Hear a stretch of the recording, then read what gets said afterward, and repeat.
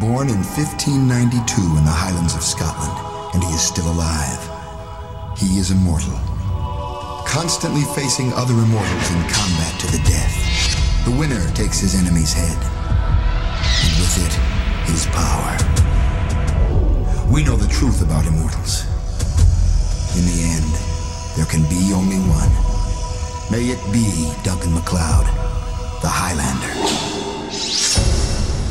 Here we are, born to be kings. We're the princes of the universe. And welcome into Let's Watch Highlander. This is Let's Watch Highlander Season 5, Highlander the Source. That is right. We end every season watching one of the Highlander movies. And Yeah, we do. we just ended Season 5, which means we get to watch the 5th Highlander movie, Highlander the Source. Here to talk with you about it as we are every week. I'm Travis, a.k.a. TV's Travis, and that's the Audie Norman. Audie, how are you? Doing all right, man. Getting ready for the holidays. The kids are out of school for the rest of the year, so I get to juggle them. Oh, boy. Well, I mean, that's still better than watching this movie, so you got that going for you. A little bit. I see no reason to beat around the bush. We'll just dive right into it. So Highlander had 5 live-action films, which, for the uninitiated, surprises a lot of people. Usually you talk about Highlander, they might know of Highlander and maybe Highlander 2. When I tell people, no, the 5th one is the worst, the most common response I get is, there's a 5th one?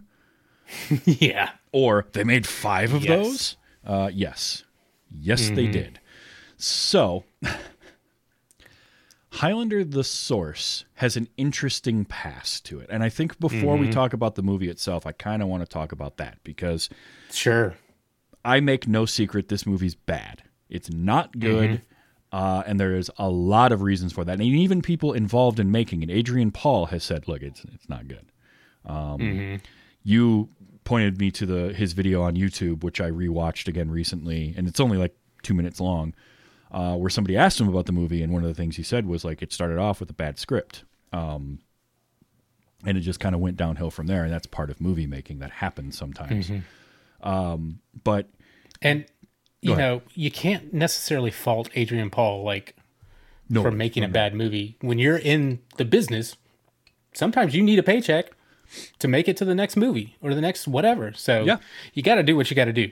well, so there's contracts involved. There's getting a job and being paid. There's also the movies don't always end up the way that they were when you were shooting them.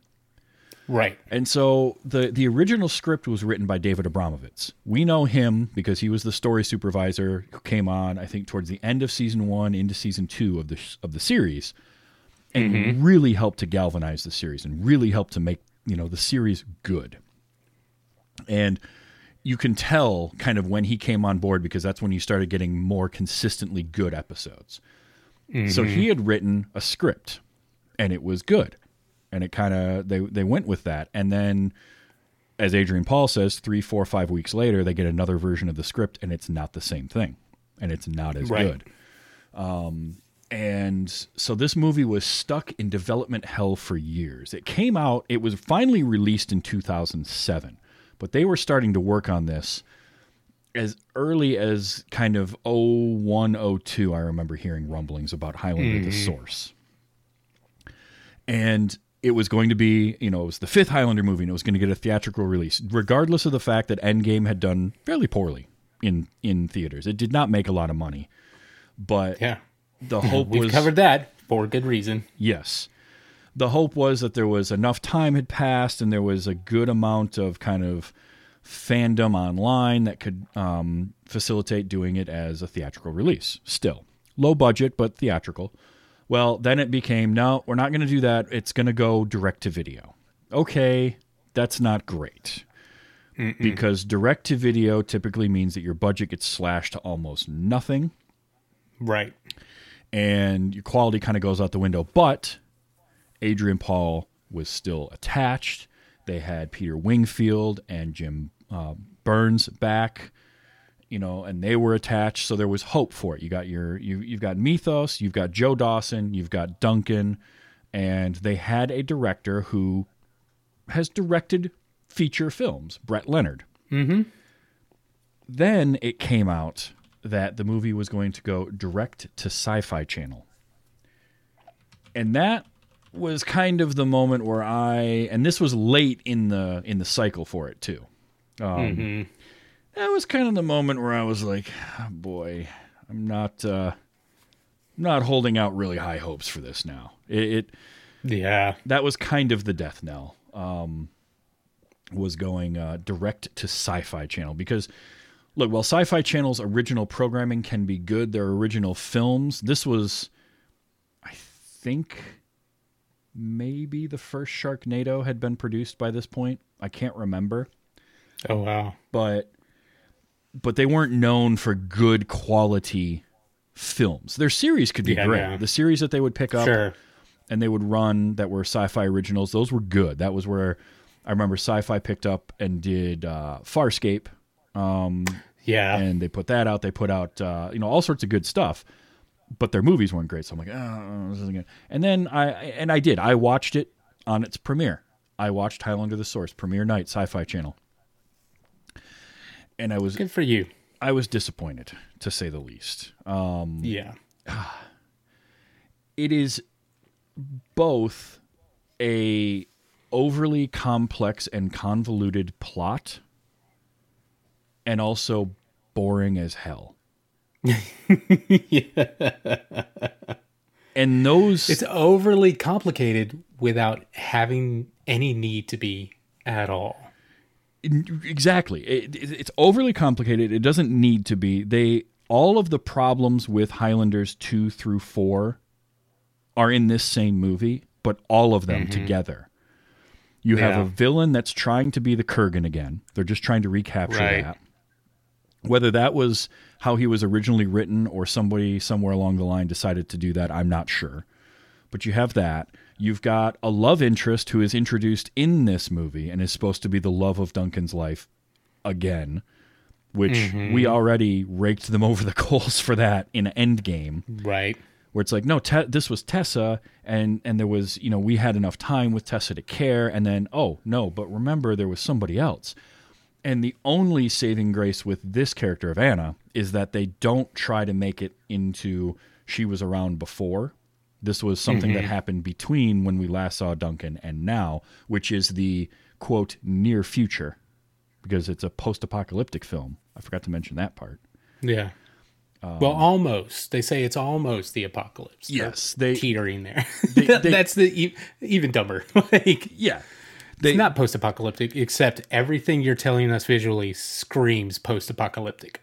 Yeah, oh, absolutely. They're trying to make it like that, but they put it in a near future, but they don't date it, right? So they don't have the problem of saying like, oh, it's 1998 in Blade Runner. But at the same time, they don't put it far enough ahead for it to really matter. But they kind of try not to timestamp it, but whatever. They're driving a mid-2000s BMW, so they've timestamped themselves just based on their budget. It also makes all the sets look cheap. The movie honestly looks cheap. And one thing you can say about the original Highlander, Highlander 2, and even 3 and 4, is they never came across as being cheaply made. They were lower budget, right? But they always had a cinematic look to them. And this didn't have that cinematic look, and instead it looked cheap. It looked cheaper than the TV series that it was based on. Absolutely. I mean, you look at like small things like costuming. Nobody gets a wardrobe change in this movie at all. No. After how many number of days they're going through this, I'm like, okay. Yeah. That big old coat of Duncan's probably smelling like crap right now. Boy, that is a stanky coat. But hey, Adrian Paul got to keep it, so good for him. But the look of it is cheap. They bring back Mythos, cool. They bring back Joe Dawson, cool. Well, kind of. We'll get to that. Kind of. They introduce a new love character, a new love interest for Duncan who we don't care about, and we're not really given anything to care about with her. Just they got married, and then she wanted kids, and he can't have kids, and so she left him. But everything we know about Duncan tells us he would have talked to her about that well before they ever got married. Right. I mean, they slapped it on the very first thing in the movie about immortals. They can only be killed with the loss of their head. Yep. They gain more power by killing other immortals, and they can't have kids. I wonder what this movie's going to focus on. Exactly. And then, like that whole scene where they're doing the flashbacks to their wedding and then her leaving him. I'm like, no. This would have all happened well before they got married. Like Duncan's been through this already. Right. He's smart enough by now. And I hate the characterization of Duncan in this film because he's this despondent, he's got nothing left to live for, just doesn't care about any one guy. And it's the opposite of who Duncan is and has been for all of his story arc. And he's this guy now, and we don't even know why. We're never given a reason for him to be that loner off on his own, doesn't care about anyone else, but he's still following Anna around Eastern Europe for some reason.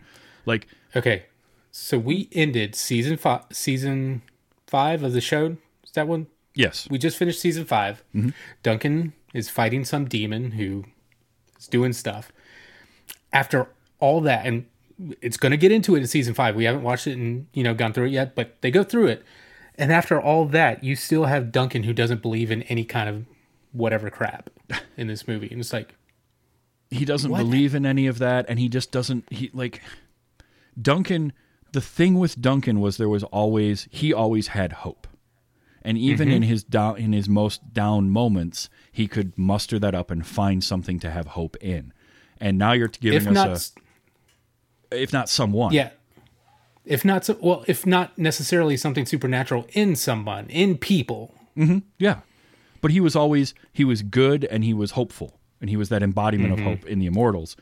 And you take all of that away, but you give no reason for it. There's no like story reason. There's not even a mention of like this happened in the past. We're supposed to believe basically Anna saying, "I want kids and I'm leaving you." That was enough to break him. Like, nah, I'm sorry.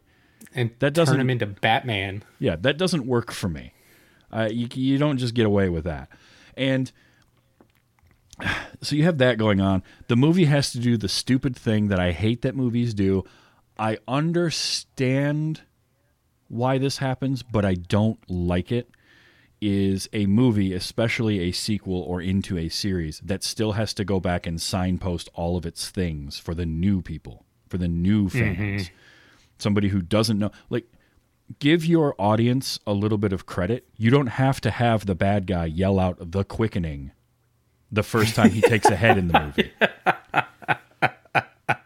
Because if you are watching the 5th Highlander film, okay, if you are in film 5 of the Highlander series and you don't know what the quickening is by now, and you're confused by that, I'm sorry, but I've been there. I've watched Scarecrow 4 without watching Scarecrows 1 through 3, and I didn't care. Like, you don't need that. You don't need to have... You don't need Duncan having an argument with Joe over interference or not as a watcher when it's not a plot point and hasn't been a relevant plot point. It wasn't for 3 seasons of the show. Like, that ship sailed a long time ago. And all of a sudden they're bringing that back up. You're a watcher, remember? You can't interfere. And it's Joe's like, no, that rule's gone. And I'm watching it as an audience member like, no, that rule is not a thing. Like, you don't care about that anymore. So, oh God, that was...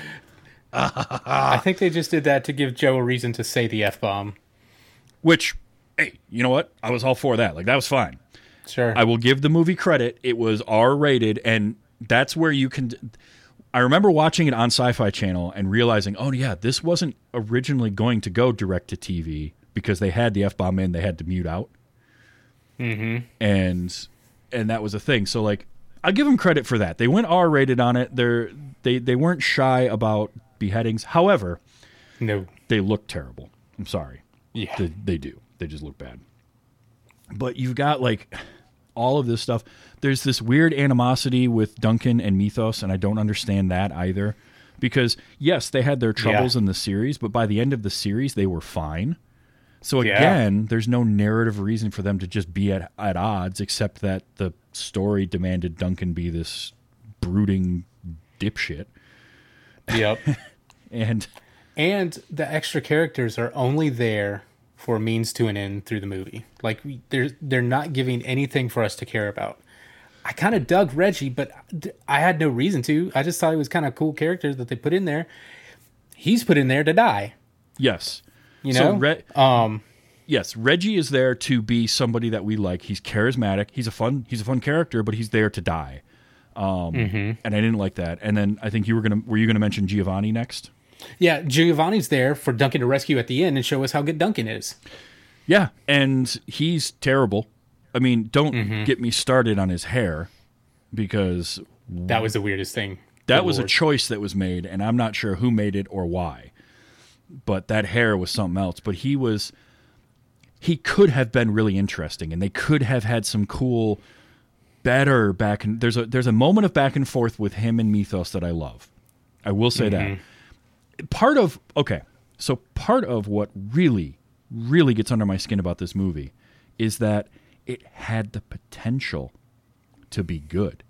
There's some actual decent ideas simmering underneath this that unfortunately they just kept piling crap all over and got rid of. Like, number one, having Mythos there, always a win. Mythos is great, and Peter Wingfield nails him. Peter Wingfield is great. He is more Mythos than Adrian Paul is Duncan in this movie. Like the way they wrote them just doesn't make any sense. They do have a wonderful callback to Mythos' first appearance in the series in this movie, and that is right at the end of it. So remind me of that. Just remind me of the callback, because I want to say that for now.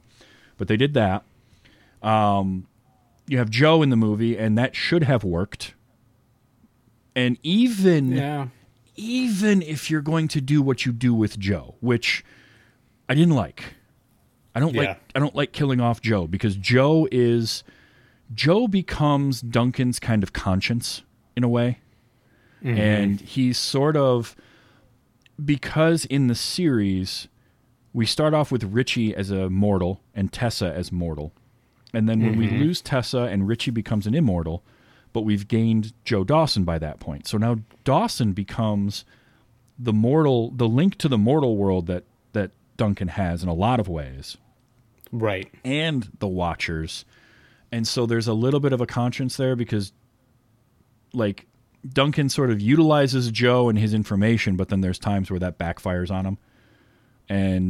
But they develop a friendship, and they have this great friendship.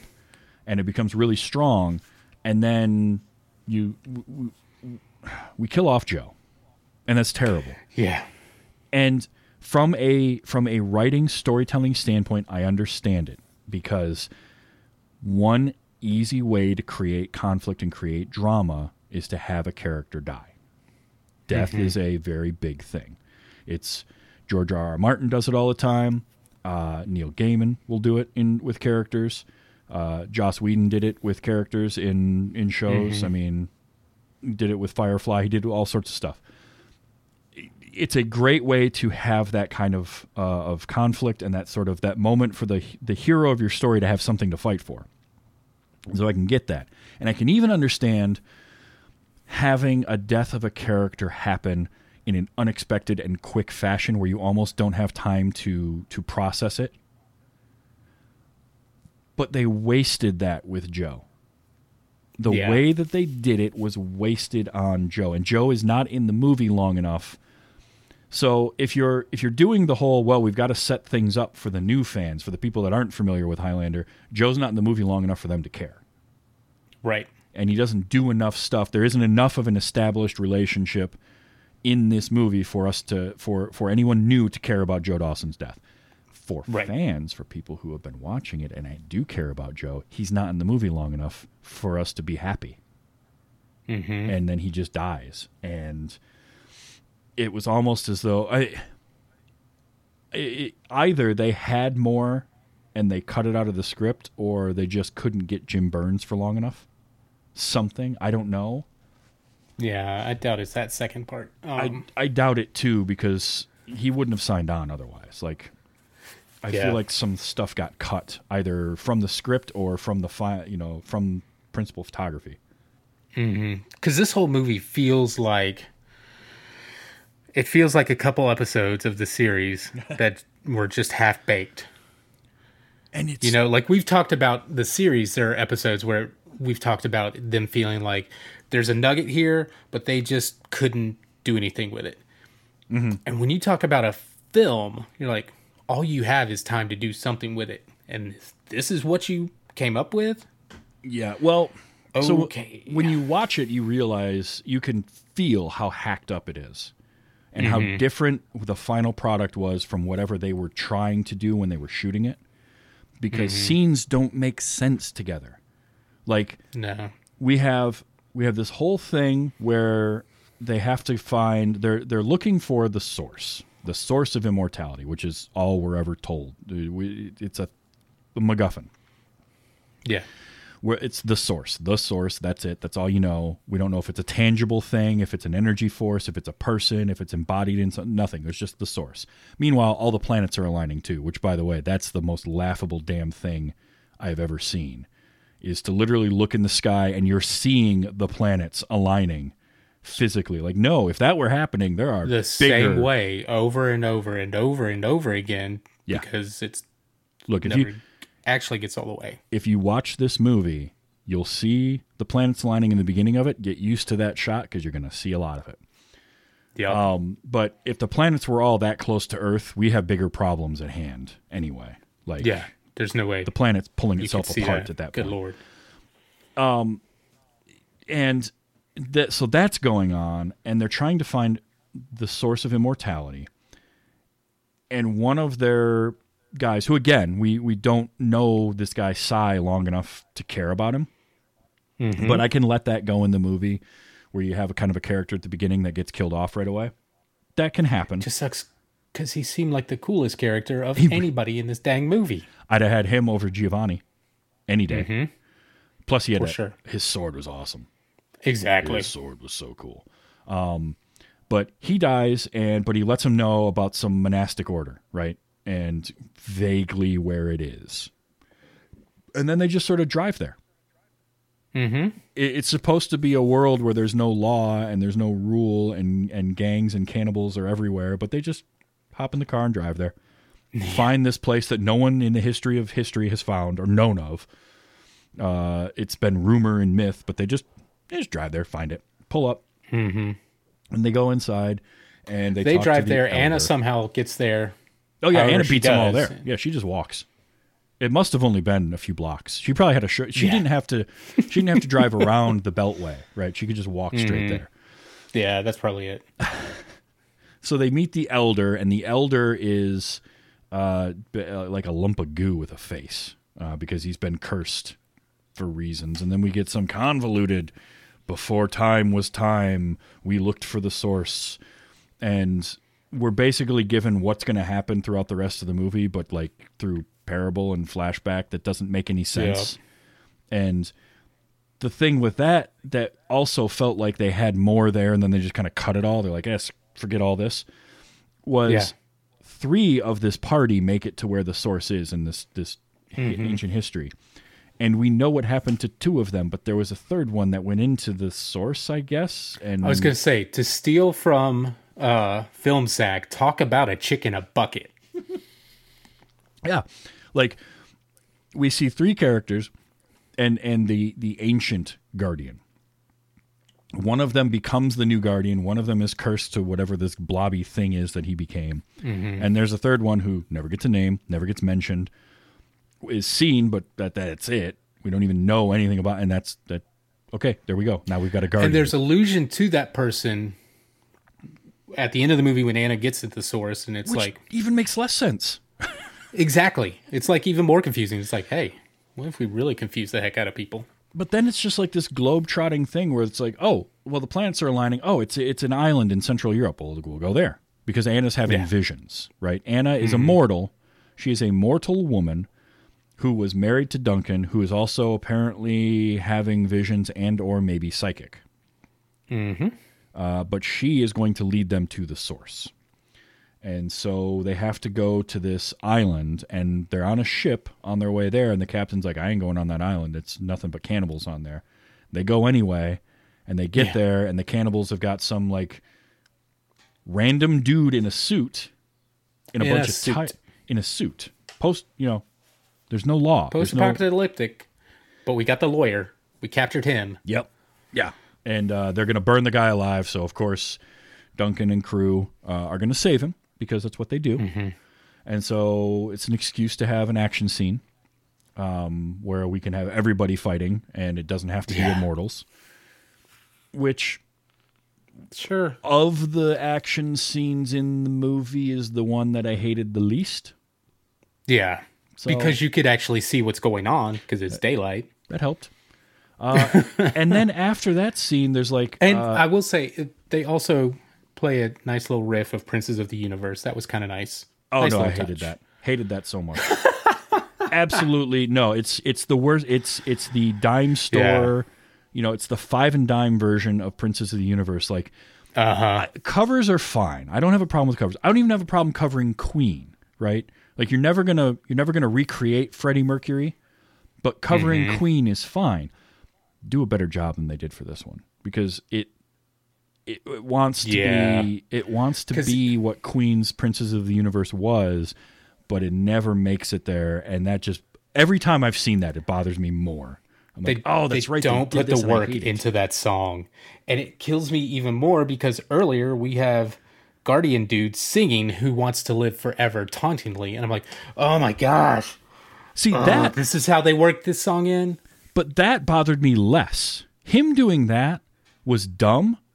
But I can let that go because it's kind of like that's sort of a self-aware poke fun at our own thing in a way. That bothered me a hell of a lot less than like trying to have the hero shot of your movie with the song that is associated with your franchise butchered by whatever house band they could get from like Central Canada. I don't know who they were. I don't know who it was. It's just that bugged me so much. And you're trying to do your hero shot for the movie, too. It's the slow motion walking through the flames thing with that song. But also, again, here's a part in the movie where it's like they had other stuff going on. Nope, we're just going to have this like montage of them going from one place to another because they got to get to that house that Anna saw in her vision. Right. And then they get to that house that Anna saw in her vision, and suddenly... for reasons unknown, they're all bickering. Yeah. And tonally, that just felt really out of place. Yeah. Well, I mean, it's supposed to be what Goo Guy was telling us was going to happen. But it's bad because they do all this cool stuff and then boom, this is the place where that's supposed to start happening. It's like, and there's no leading up to it at all. There's no lead up to it. There's no reason for it. Like he just says you'll blah blah blah blah blah. This will happen. Why? Why is any of why any of that? Like give something. Like the idea that as they get closer to the source, which apparently only happens when the planets align, which they give no kind of time frame for. So it's certainly more than 5,000 every 5,000 years. But getting closer to the source, you'll lose your immortality, but they don't, like, you don't notice that, I guess, until it is actually a thing. And the whole idea of them infighting, in the flashback stuff the Elder was talking about made it seem as though it was something to this band of people at that time that started to fight amongst themselves. But there's nothing to tell us that should happen with these people because by all accounts, what we know is that Mythos, Duncan, and Reggie are all good people and get along fine. And up until now, Giovanni's been kind of pompous, but he hasn't been like at odds with anyone really. He and Reggie, like when they meet up, Reggie's just like, "Oh, it's so good to see you, G." And Mythos is even like happy to see people, but then suddenly they're just fighting for no reason. But they're bickering. Except for Duncan and Anna. Well, they're not fighting. No, they're wrestling in a different way. That was the most unsexy sex scene I've ever seen. Yeah, that was really awkward. Like, and like ever. Like it does look more like wrestling. Like if you're not paying any attention, you're not noticing exactly what they're doing. Because I was like, what? If you looked away or you got up to refill your drink and you came back, you wouldn't know that was supposed to be a love scene. Like without the intercut shot of her undoing his belt, it just looks like he's like pushing her against a tree. Yep. And then turning her around. Meanwhile, Reggie's getting attacked by the Guardian. Right. But they're getting closer. And they know they have to go in a certain direction, I guess, and then they end up in the middle of the woods and get attacked by the cannibals again and captured this time because the movie needs them to have that happen because they don't have a budget for anything else, so they could shoot in these woods. Right. And then the Guardian shows up and like lets Anna out and says, "Come with me, the source is calling to you," for whatever reason, but leaves the rest of them there. And I love that because the Guardian tells her, "Come with me right now or I'll kill them all." And look, clearly at this point, the Guardian is just like, they are no match for him. He is so far and above being able to take them out single-handedly. But then she turns to Duncan and says, "Come and find me," and just leaves him hanging there. Like, come and find me. And I'm thinking, all right, untie something. Like, untie one hand and go. Because he's not stopping her. Have that secret knife that you just, out of the Guardian's eye, nick, Yeah, something, anything. No, she just leaves him here. Come find me. All right, because they're only held by rope. It's not like, metal chains or anything. I'll come find you after the cannibals are done. Like, yeah. And then Giovanni, of course, gets himself out because we get Deus Ex Fire. And the Giovanni gets out, and then his true colors come out. Right, he's selfish. Right. There can be only one, and he runs off on his own. Duncan gets down. There's a great moment between Duncan and Mythos where Duncan grabs the sword and he hops up and he's about to cut him loose, and Mythos is like, "I'd have left you here." And Duncan cuts the other rope, and Mythos is like, "Do you trust me?" "You'll do," and hands him a sword, and they go. But those two just have great chemistry. Even when Duncan is written like crap, those two have great chemistry. Right. And even here, I'm like, guys, we've done this before. They're buds now. They're buds. Fine. They're not going to have this kind of conversation. Certainly Mythos not. isn't going to say that kind of crap anymore. Yeah, certainly not without us getting a reason. We need some kind of a reason for why they didn't like each other. Yeah, or just, Mythos being extra cheeky about it, giving him a wink. I would have left you. Yeah, like that would have been good. All we got was, at the beginning of the movie, Mythos saying Duncan MacLeod is not the man he used to be. That's it. That's all our reasoning. But Duncan ends up getting to the source. They do stop along the way to save Giovanni one more time. To show that Duncan is the goodest dude. Yep. And then they save Giovanni, who promptly runs away. And then Giovanni finds thinks he's going to win the prize and get the source and all that stuff. And I love that because as he's coming up, the Guardian's up in the tree and he stops. And he's like, is it over? And the Guardian says, "Yes, for you." And then cuts his head off. Because Giovanni got what he deserved. Duncan ends up finding the source, but he's got to have one last fight. Giovanni got what he deserved just to be that character. Like, again, we don't care about him getting what he deserved at all. Not at all. No. And then one more thing, Duncan Mythos, that I thought was like, why are we still doing this at the very end when Mythos throws his sword and Duncan assumes he's throwing it at him when he's throwing it at one of the bad guys? I'm like, why are we still having this fight and thought? Like, good Lord. Yeah, but that I can let go a little. Just a tiny, tiny, tiny bit.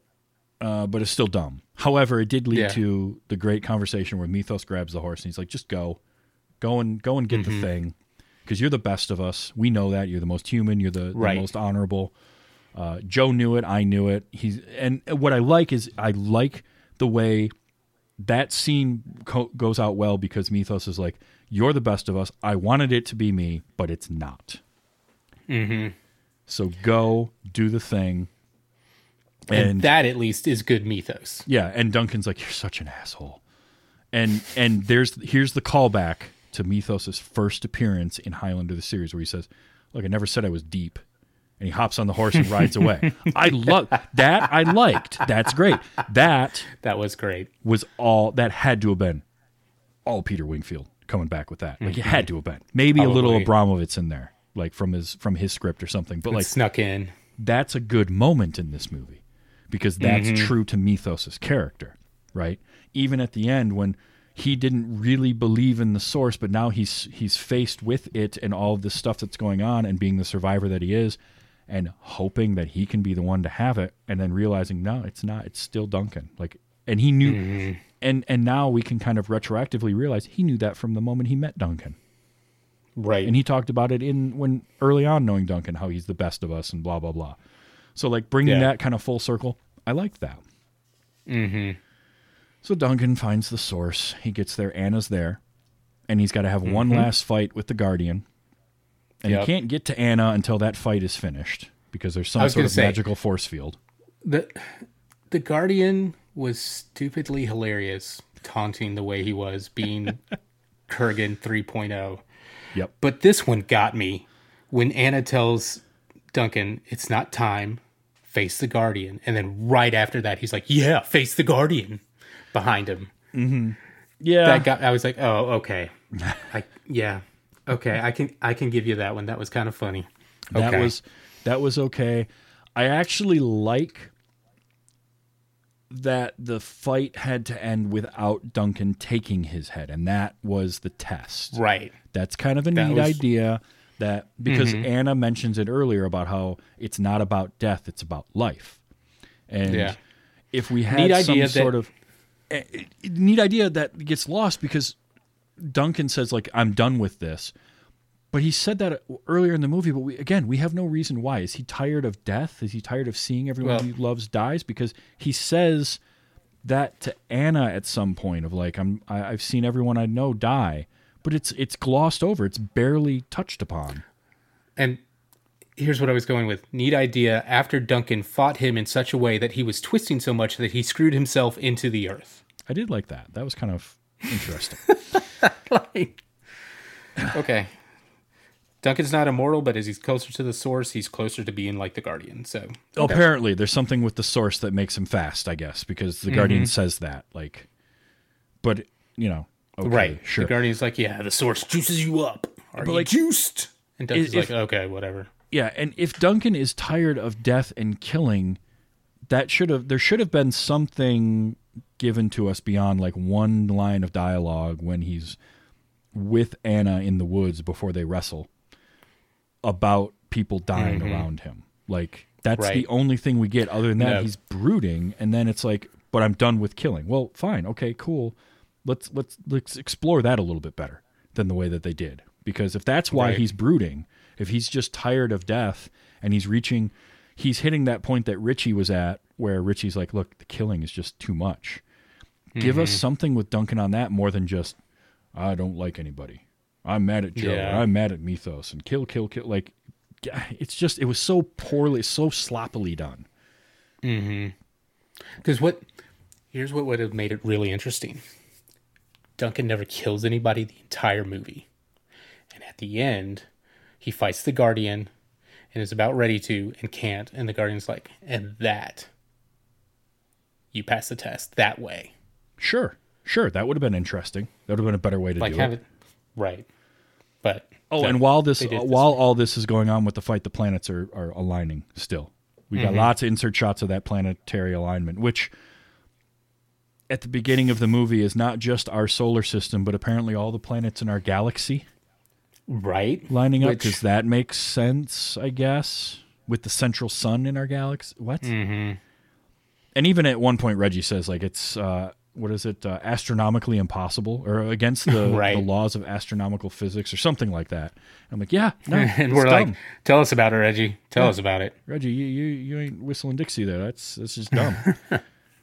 But Duncan wins the prize and wins the source, and here again is a thing that should work, that should be interesting, that is handled poorly, and that is that there can be only one immortal that can have a child.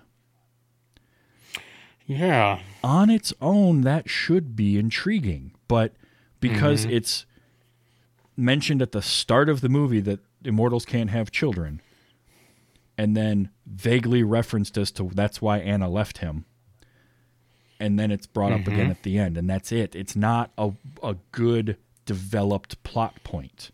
No, not at all. And so it's a wasted opportunity. It's sort of like, okay, when I first saw this movie, what it made me think of was, wow, there's some okay ideas in here, and the execution of some of those ideas was just bad, and the rest of it was bad.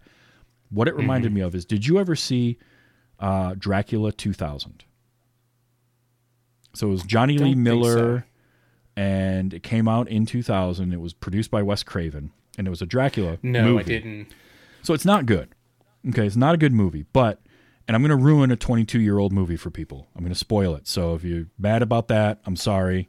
22 years is well past the statute of limitations. I'm not going to feel bad about this. The end of Dracula 2000, it's a really cool twist on the Dracula myth. Dracula was Judas. Oh, okay. So that's why sunlight is bad for him, because he hung himself at dawn. Silver affects him because he was paid 30 pieces of silver. He doesn't, crosses don't hurt him. He just hates them. He hates seeing crosses and Christian relics and things like that. And it was such a cool, like, I was like, that's such a cool way to like infuse something different into your vampire and Dracula mythos. Heck yeah. But the rest of the movie was garbage.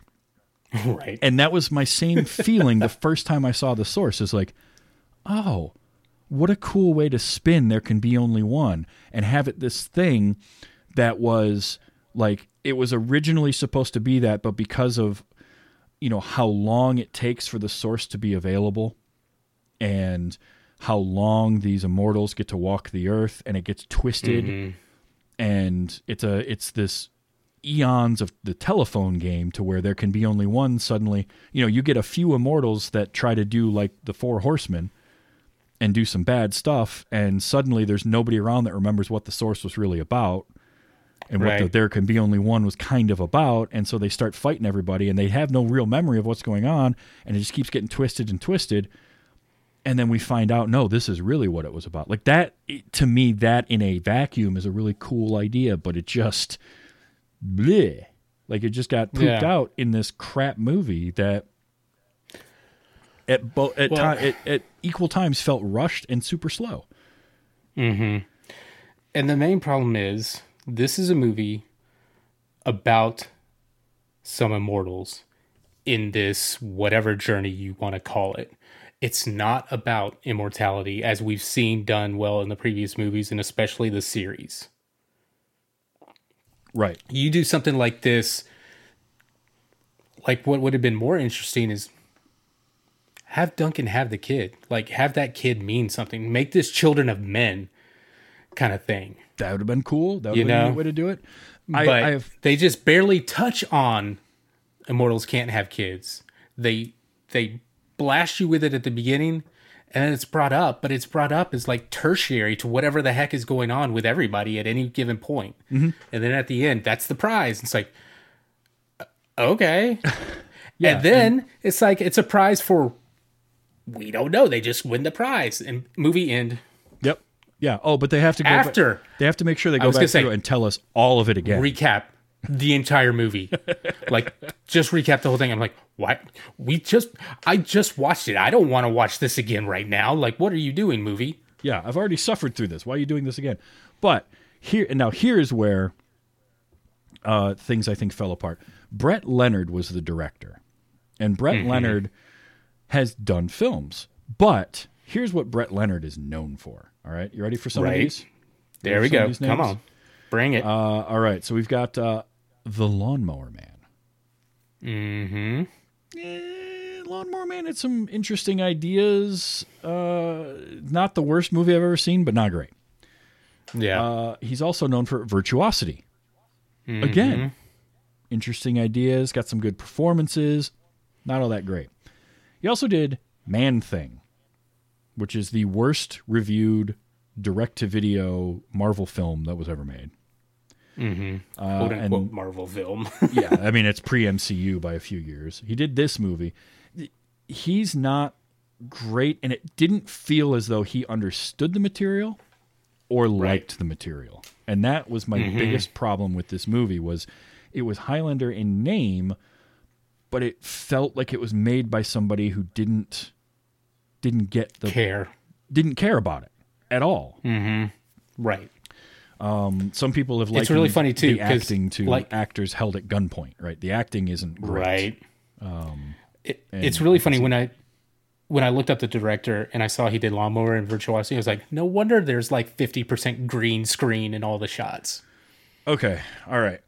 So the look of this movie bugged the living hell out of me because, as I mentioned earlier, it looks cheap. Yep. It looks like it was a low budget. The budget for this, by the way, estimated, let's see, what do we got here? $13 million. Okay.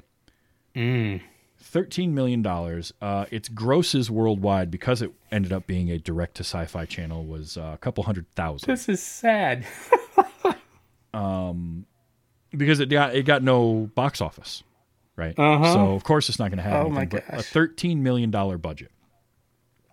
To give you an example, the first movie in 1980, Endgame, which was the previous movie to this, which did get a theatrical release, was made for $25 million. All right? So you go about 8 years later and you chop $12 million off of your budget, and you're going to get something that doesn't look great. It just doesn't. Yeah. And it looked cheap. And then on top of that, because they're bringing in this extra supernatural angle, they do some sort of thing with the Guardian is another wasted opportunity in this movie, because the Guardian should have and could have been really cool. Even doing a Kurgan retread the way that they kind of did, where he's got the leather and he's got the weird look to him, and he's way overacting, and he's all sorts of crazy.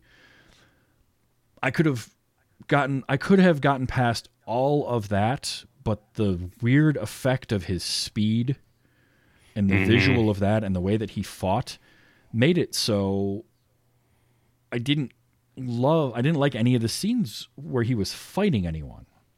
Yeah. Because it just looked terrible. It just looked bad all the way through. With his look, like his character look and everything, they should have gone slow, like horror movie bad guy kind of thing. They should not have done the whole speed up, I'm the crazy guy. Again, Kurgan 3.0. Yeah, and that's the Kurgan thing where, again, like, I get it. I understand why they went to that, because it was popular in the first movie and it seemed to do well. They want to recapture it. The problem with Highlander is that they've tried to do that with most of the properties. I mean, look at Slan Quince in the pilot episode of the series was a Kurgan ripoff. Kane in Highlander 3 is a Kurgan ripoff. Yep. They did try to go in a different direction a little bit with Bruce Payne's character of Kel in Highlander Endgame, but he still had to be quippy.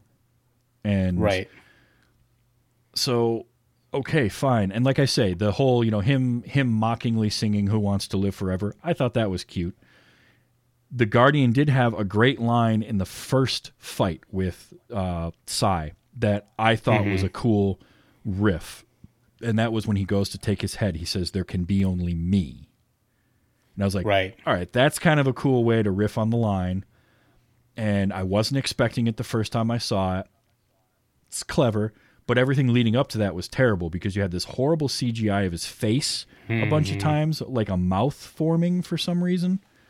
Right. And I even think the look with that big collar that he wore to kind of protect his head, that was interesting. But then he takes that off. Yeah, I wish he takes that off immediately. I wish they would have stuck with that. Yeah. And the line about, there can be only me, that's a great line, except, again, no payoff for where that comes from or what it actually means at the end at all. No, and they should have been able to pay that off. But I like the line in a vacuum. Yeah. Because there can be only one is such a big thing. And so for him to spin that and the Guardian to do that, but then pay that off later, give us something else later. But that character never gets fleshed out. Right. The most we get is like, he fought the original Guardian and defeated him somehow.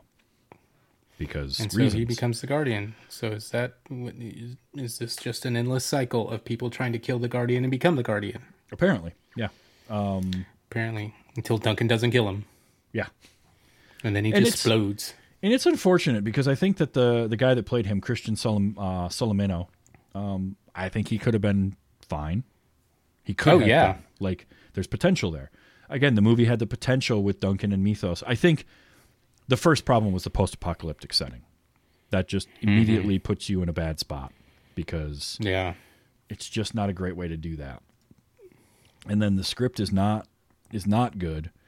Duncan, I just can't stand the way Duncan's written. Killing off Joe is already a bad idea, but it, like so many things in this movie, it could have been done and useful and done well and had a point instead of it just sort of being like, well, we don't need Joe. We got to get rid of him. A third of the way into the movie, so we're going to get rid of Joe, and that's going to be the inciting thing that gets Duncan to go on the quest, when really what it was going to do was make him not go.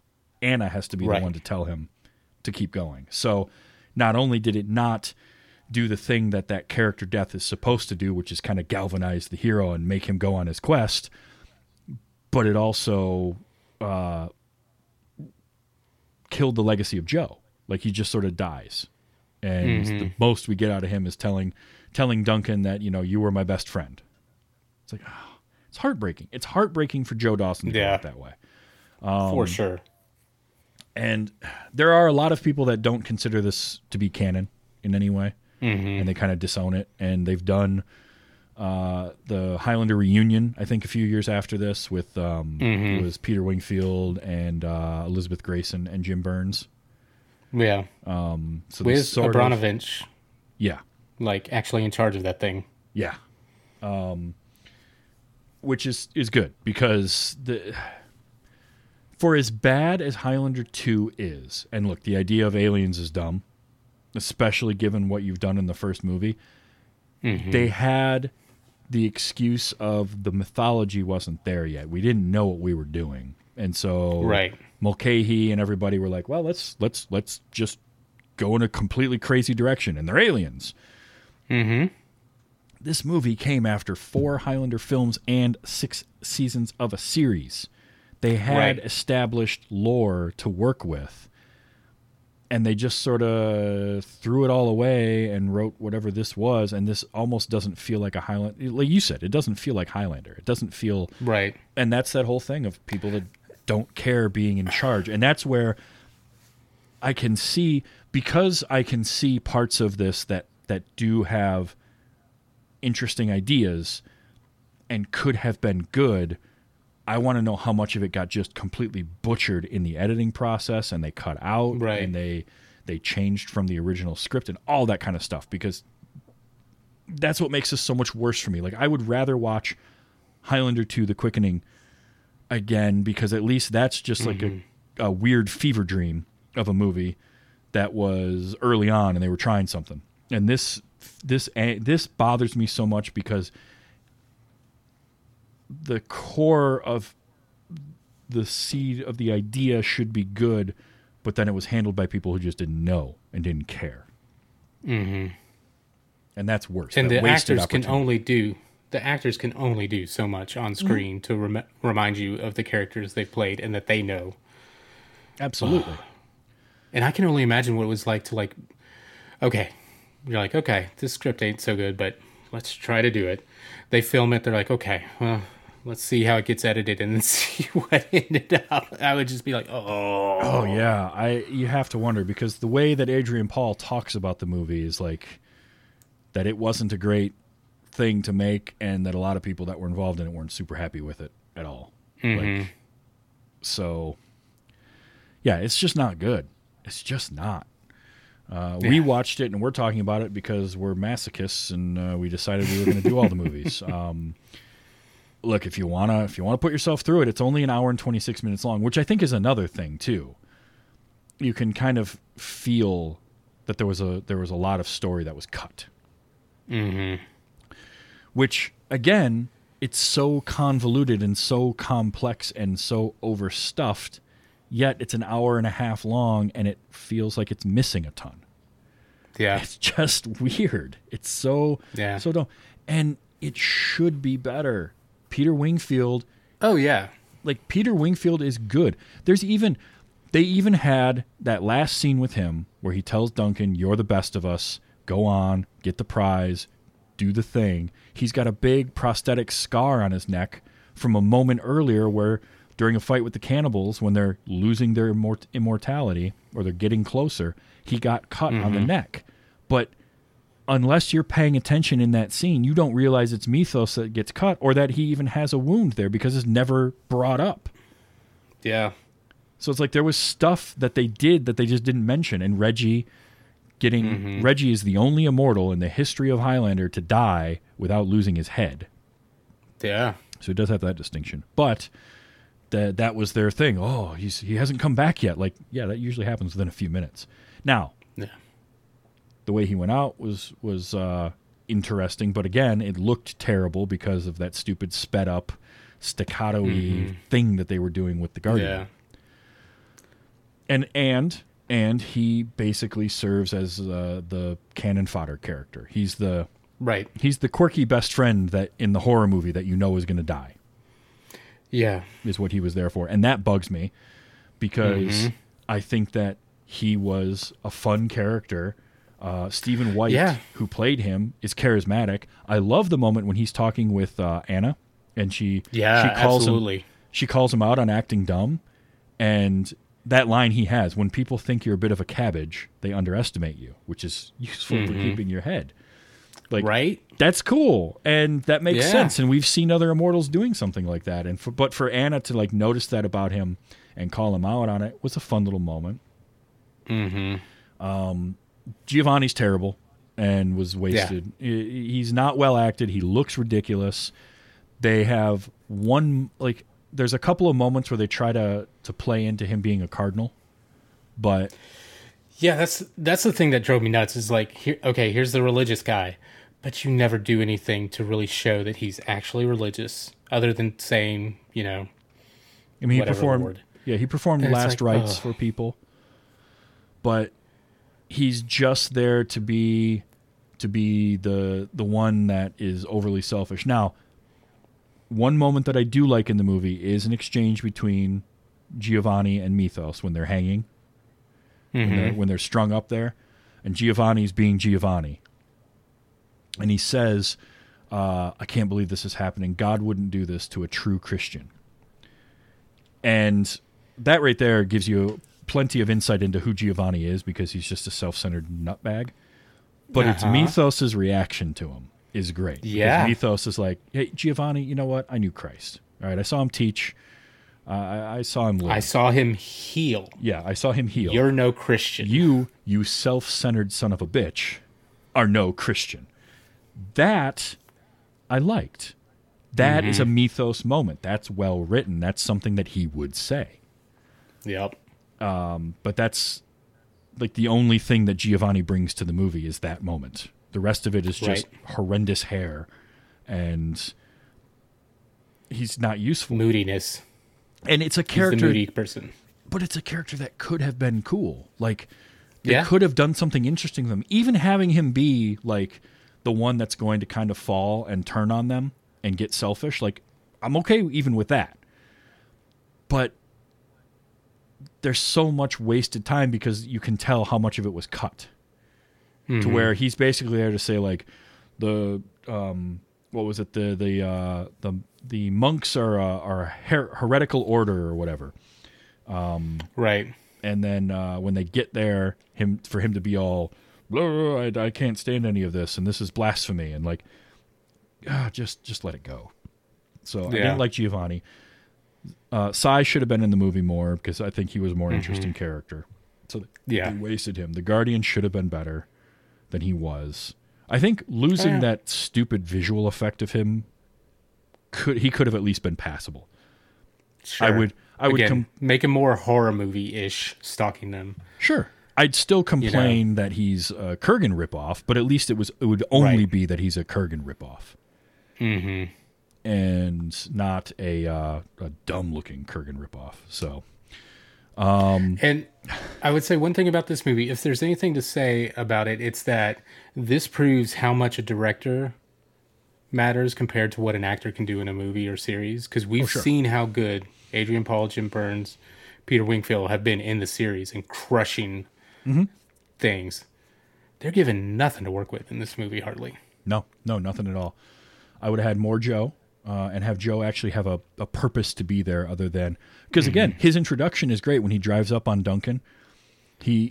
Now, the Guardian... That was another thing that was kind of weird, is that the Guardian... He rams the Guardian, and the Guardian's like, hey, Joe! Yeah. As he's being flown back. Again, that's funny and that's clever, because we're establishing at this point that the Guardian has knowledge that he shouldn't have, right? Because he knows who Duncan is, he knows who Anna is. But then that moment when he gets hit by the truck and says, hey, Joe, as he's flying away. So he knows who Joe is. But when Joe gets out of the truck and he looks at Duncan and he's like, get in the car. And Duncan's like, go away, Joe. And Joe's just like, I don't have time for this. Pulls a gun and just shoots Duncan and throws him in the car. Like, I like that. Yeah. Because that's a great introduction. But, Joe's wasted in the movie outside of that. Mm-hmm. More Joe, more Reggie, less Giovanni. And a better Guardian. The Anna character could have been salvaged if it had been Kate. Because here's the thing. We didn't like Kate, but if you bring Kate back and have her be this character, now get rid of the idea of... I guess, though, if you do that, then you get rid of the idea of, like, children and wanting children and all of that. Well, you could still have it and have it be two immortals. But that could be fine. Because there could be only one child of immortals. Could be your thing. Sure, that would work. I was impressed that they bothered to mention Kate at some point when Duncan's lamenting about his life. He's like, after Tessa, after Kate. I was like, okay. But again, we don't know what happened to Kate. Right. Kate's just like, she died during the cutaway. But I would rather that character have been Kate, because then there's a reason for Duncan to have a connection instead of just, we're going to introduce yet a new character. Sure. Or, maybe, I don't know, not have it be a mortal woman that Duncan is in love with for a change. Let's mix that up a little bit. Yeah. There's all sorts of ways you can do that better. Yeah. And she wasn't terrible either. I will say that. No. She's not given a whole lot. She's basically there to move the plot along. Thelka Rutan is her name. Right. But the character as written just isn't great. So it's not the actress' fault.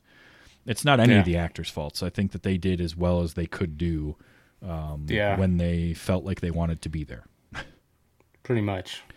But there's like action scenes for reasons of having action scenes. Okay, can I say one more thing that I love that just got me at the very beginning of the movie, especially coming up on the new Avatar film coming out. The credits and everything were in papyrus. Oh yeah. It's like I could hear Ryan Gosling. Of course, this was 2006 when they were making it, so But yeah, I saw that too. It's just it could have been good. It should have been better. I think with a better director and some budget. And not only did it only have a $13 million budget, did you see how many studio names were ahead of this movie? No. So not only was there Lionsgate, who distributed it after and did the whole Sci-Fi Channel thing, but there's production-wise, there's like 4 or 5 different studios involved in the production of this, which is never a great sign. Right. For a low-budget film to have that many. It's one thing if you're Marvel Studios and you've got like Marvel Studios and the producers, or it's something, but this was like 5 different production companies, Davis Panzer being one of them. That just reminds me of League of Extraordinary Gentlemen, watching that movie and at the end seeing how many different production, like CGI houses worked on that movie. Okay, production companies. There are 6 production companies for this film, for a $13 million film. Wow. Sequence, Lithuanians Film Studios, looks like a Eastern European name maybe that I can't pronounce, IAC Films, Handmade, and Davis Panzer. So getting funding for this movie was tough. And look, I can kind of understand it being hard to drum up funding for this movie in 2005 or so as you're trying to do it because of the failures at the box office of the last couple movies. But I feel like they could have done better, and just don't set it post-apocalyptic either. I think that was just a huge disservice to it. It's just bad. It's just it just makes me angry. Makes me break out in hives. Anybody that knows me, if you've listened to any of the almost 200 episodes of Wait You Haven't Seen that I've done, or Gore, or anything, I like almost everything. Yeah. It's very rare for me to not like a movie. Even something as bad as Thanksgiving that we watched for Gore, which is bad, and I didn't like it. But like I could have a fun time with that because it was so stupid and I was watching it for that show. But this one angers me because it has potential to be good and it was squandered. It's worse than doing something like The Room where there is no potential to start. And it's just Tommy Wiseau doing a vanity project that doesn't work out. Or Troll 2 or some of these other really bad movies that you see. It does the cardinal sin of being boring, but also just being terrible at its job, which is to tell a story in this Highlander universe. It just doesn't do that well. So right. Yeah, I'm sad it didn't come out in theaters because I would have liked to have gone and watched it and walked out very soon. Because I almost did that with Endgame. I saw it at like a $5 theater and thought about it. But this, it's one of those weird things where the concept of Highlander from the first movie is kind of a self-contained one-off story. And the series broke that mold because it didn't try. It tried a little bit at the beginning of it to be essentially remaking that story, but they quickly sort of moved away from that formula into like we're gonna explore this guy's life more. We have the time with multiple episodes in a series to kind of do something more than just the Gathering and Immortals fighting each other. And that's explore the idea of immortality in this world. Yes, and that's what made the series work. Yeah. The movies seem to always just be trying to recapture what that first movie was, and that doesn't. Right. You're not going to do that. They made that movie. So it's funny talking about it. It makes me feel a lot like what people who are fans of Star Trek feel. Like they enjoy the series for the ways they handle diplomatic relations, science, all that. And then you get to the movies and, especially the newer ones, they're closer to Star Wars than Star Trek in a lot of people's opinions. And it's like, yeah, that's kind of where we're at with movies. And with Highlander, they kept trying to redo the same movie. Whereas, as we've seen through the series, they played with the initial concept in such a great way that I hope when they remake the movie that we get some of that. And not only were they trying to remake the movie, but they're trying to remake and one-up the movie. They're trying to outdo the last movie that they did. And like Highlander Endgame, for instance, falls apart because it tries too much towards the end of it, but there's bits and pieces of that are kind of interesting and kind of cool. And Highlander 2 is just crazy because they went in a completely different direction, but they were trying something. They just didn't know at that point. There wasn't that lore to establish itself. So they could kind of go wherever they wanted to. They took a left-hand turn that they shouldn't have. Right. And went in a weird direction, and they kind of course correct. But yeah, this one it's not even trying to do something different. It's like trying to tell part of the lore, but then we're sort of not going to do any of that and just like make this weird lame movie. Well, it feels like a movie where they already had this concept, this idea for a movie, and then they brought the Highlander characters into it. It does kind of, doesn't it? It does feel like it was a spec script. It's like a bunch of the middle Hellraiser movies where they were all just spec scripts that they shoehorned Cenobites into. This feels like that, even though it was a script written as a Highlander film. Right. That's the worst part. Is it doesn't feel well. It started as a script written for a Highlander movie. Yeah. And it's unfortunate that it was the last live-action feature film to be made in this series, because Duncan and Adrian Paul and Peter Wingfield as Mythos, and they all deserved better as a send-off than this. They really did. But they really did. You know, it's what we got. And did we want better? Yes. Did we deserve better? It's hard to say if we deserved better or not, given the way that people didn't go to see certain movies in theaters. Sure. But at the same time, like the people that didn't go to see Endgame, I kind of get it, because it's a niche film. It's a genre film, and it's a subset of that genre. And it's almost... I'm definitely not going to call Highlander and Endgame or The Source ahead of their time, but it was almost... They would have done better today, I think, because they could be that kind of project that gets thrown onto a streaming service and can be that limited series as opposed to having to be a full network season. Well, yeah, in that case, yeah. So, and then you could take that and branch it out into feature length. There's ways that this could have been done better. I just, this one just... It wasn't. It just wasn't. It just was not. It was not, and and then Princes of the Universe. That hurts so much. Oh no! And then the movie ends, and the first line of the song is like, "Take me back to the source." What was that? I just finished rewatching this like 20 minutes before we started recording, and I still forgot about that song at the end.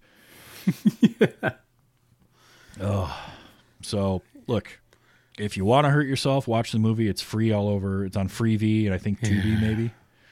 But what did I watched it on Freevee. I watched it on Freevee. The worst commercial breaks ever I've ever seen in anything. You know, and the funny thing is, Freevee usually does okay with the series, because I watch a lot of them on that, and it's like their algorithm knows where the commercial breaks are in an episode, but for some reason in the movie they're just like, well, it's been 10 minutes, we're going to throw another commercial in. Yep. So somebody will be mid-sentence and they just cut them off and go to the commercial. Look, if you want to, I'm not going to stop you, but I advise against it. Don't do it. We did it for you. Just stick with the series. Go right to season 6. Even season 6, which is by a lot of people considered maybe the worst season of Highlander, is still better than this movie by leaps and bounds. Sure. And I don't consider it. It might be my least favorite season, but I think that's mostly because of the way that 5 ended with Richie and just the weirdness of like how we got to deal with that. Yeah, but you know, it's still better than this movie, hands down. Yeah. This is by far my least. Like I'd watch Highlander 2 before I watch this again. Yeah. So that's that. Oh well, all right. We've ranted for well over an hour about this movie. I think. Yeah, I think we've dumped on it enough. I think we have. So we are that ends our season 5. We will be back after a few weeks. We're gonna take a little time off for the holidays, recoup, recover from watching this, and get ready for season 6. So yeah, that'll be coming up. Now when we record live on Tuesday nights. So we will be back in a few weeks, Tuesday night. Keep an eye out on Twitter. We'll let you know exactly when that's happening. But it's not going to be super long. I'll try to remember to remind everybody this time. Yeah. Totally lost that today. It happens. Holidays, right? Holiday season. Right. Yes. And then the show is available at anchor.fm/Let's Watch Highlander. New episodes go up on Thursdays. I'm going to get the interview with Roger Bellon out in the next week or two. I will. Cool. I will get that put out for between seasons for folks. So look for that in the feed. And we'll be back for season 6 and all sorts of better stuff than this crap fest of a movie. For sure. And then that might not be everything either. There might be something happening after season 6. We'll see. Keep an ear out because there's fun. There is fun stuff afoot. But in the meantime, if you want to talk to us about Highlander, how did you watch this movie? Did you hate it like we did? Did you find something redeeming in it? If you liked it, I question a lot of things, but I'll still have the conversation with you. And you can do that. I'm on Twitter or any social platform, Mastodon, any of them, as TV's Travis. Hit me up there. Let's chat. I'm always happy to do that. And Audie, you're all over the place as the Audie Norman. Awesome. And I'm pretty much just sticking with Twitter and Instagram right now. So I mean, that's where I'm most active on Twitter. But I do keep an eye on the other socials just in case, because you never know. But yeah, that'll be it for Highlander: The Source. We'll be back in a few weeks, so hang with us. Enjoy your holidays. Have fun. See family. See friends. Eat and drink lots if that's what you're into. Whatever floats your boat. Right. Have a good holiday season. For sure. And until then, remember that there can be only one worst movie in this franchise. Thank the living Lord. Got your word in my hand. I'm here for your love and I make my stand. We were born to be princes of the universe.